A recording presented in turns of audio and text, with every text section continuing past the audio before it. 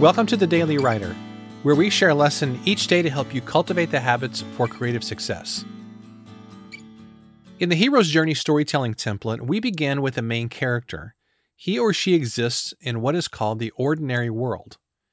The ordinary world is Luke Skywalker on Tatooine, it's Dorothy in Kansas, it's Frodo in the Shire, or it's Michael Corleone before he gets wrapped up in the family business. And there's 1,000 other examples from movies, literature, and comics, but you get the idea. The ordinary world is a place where the hero is comfortable.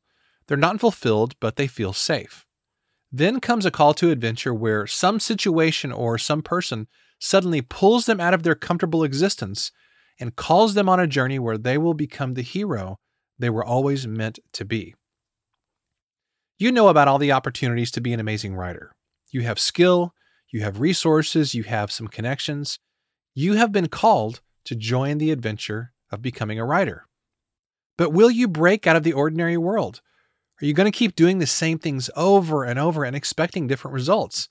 Are you going to embrace your identity as a writer and do the work required to make it happen? So the ultimate question is, are you going to break out of your comfortable, ordinary world and join the adventure? Thanks so much for listening to today's episode.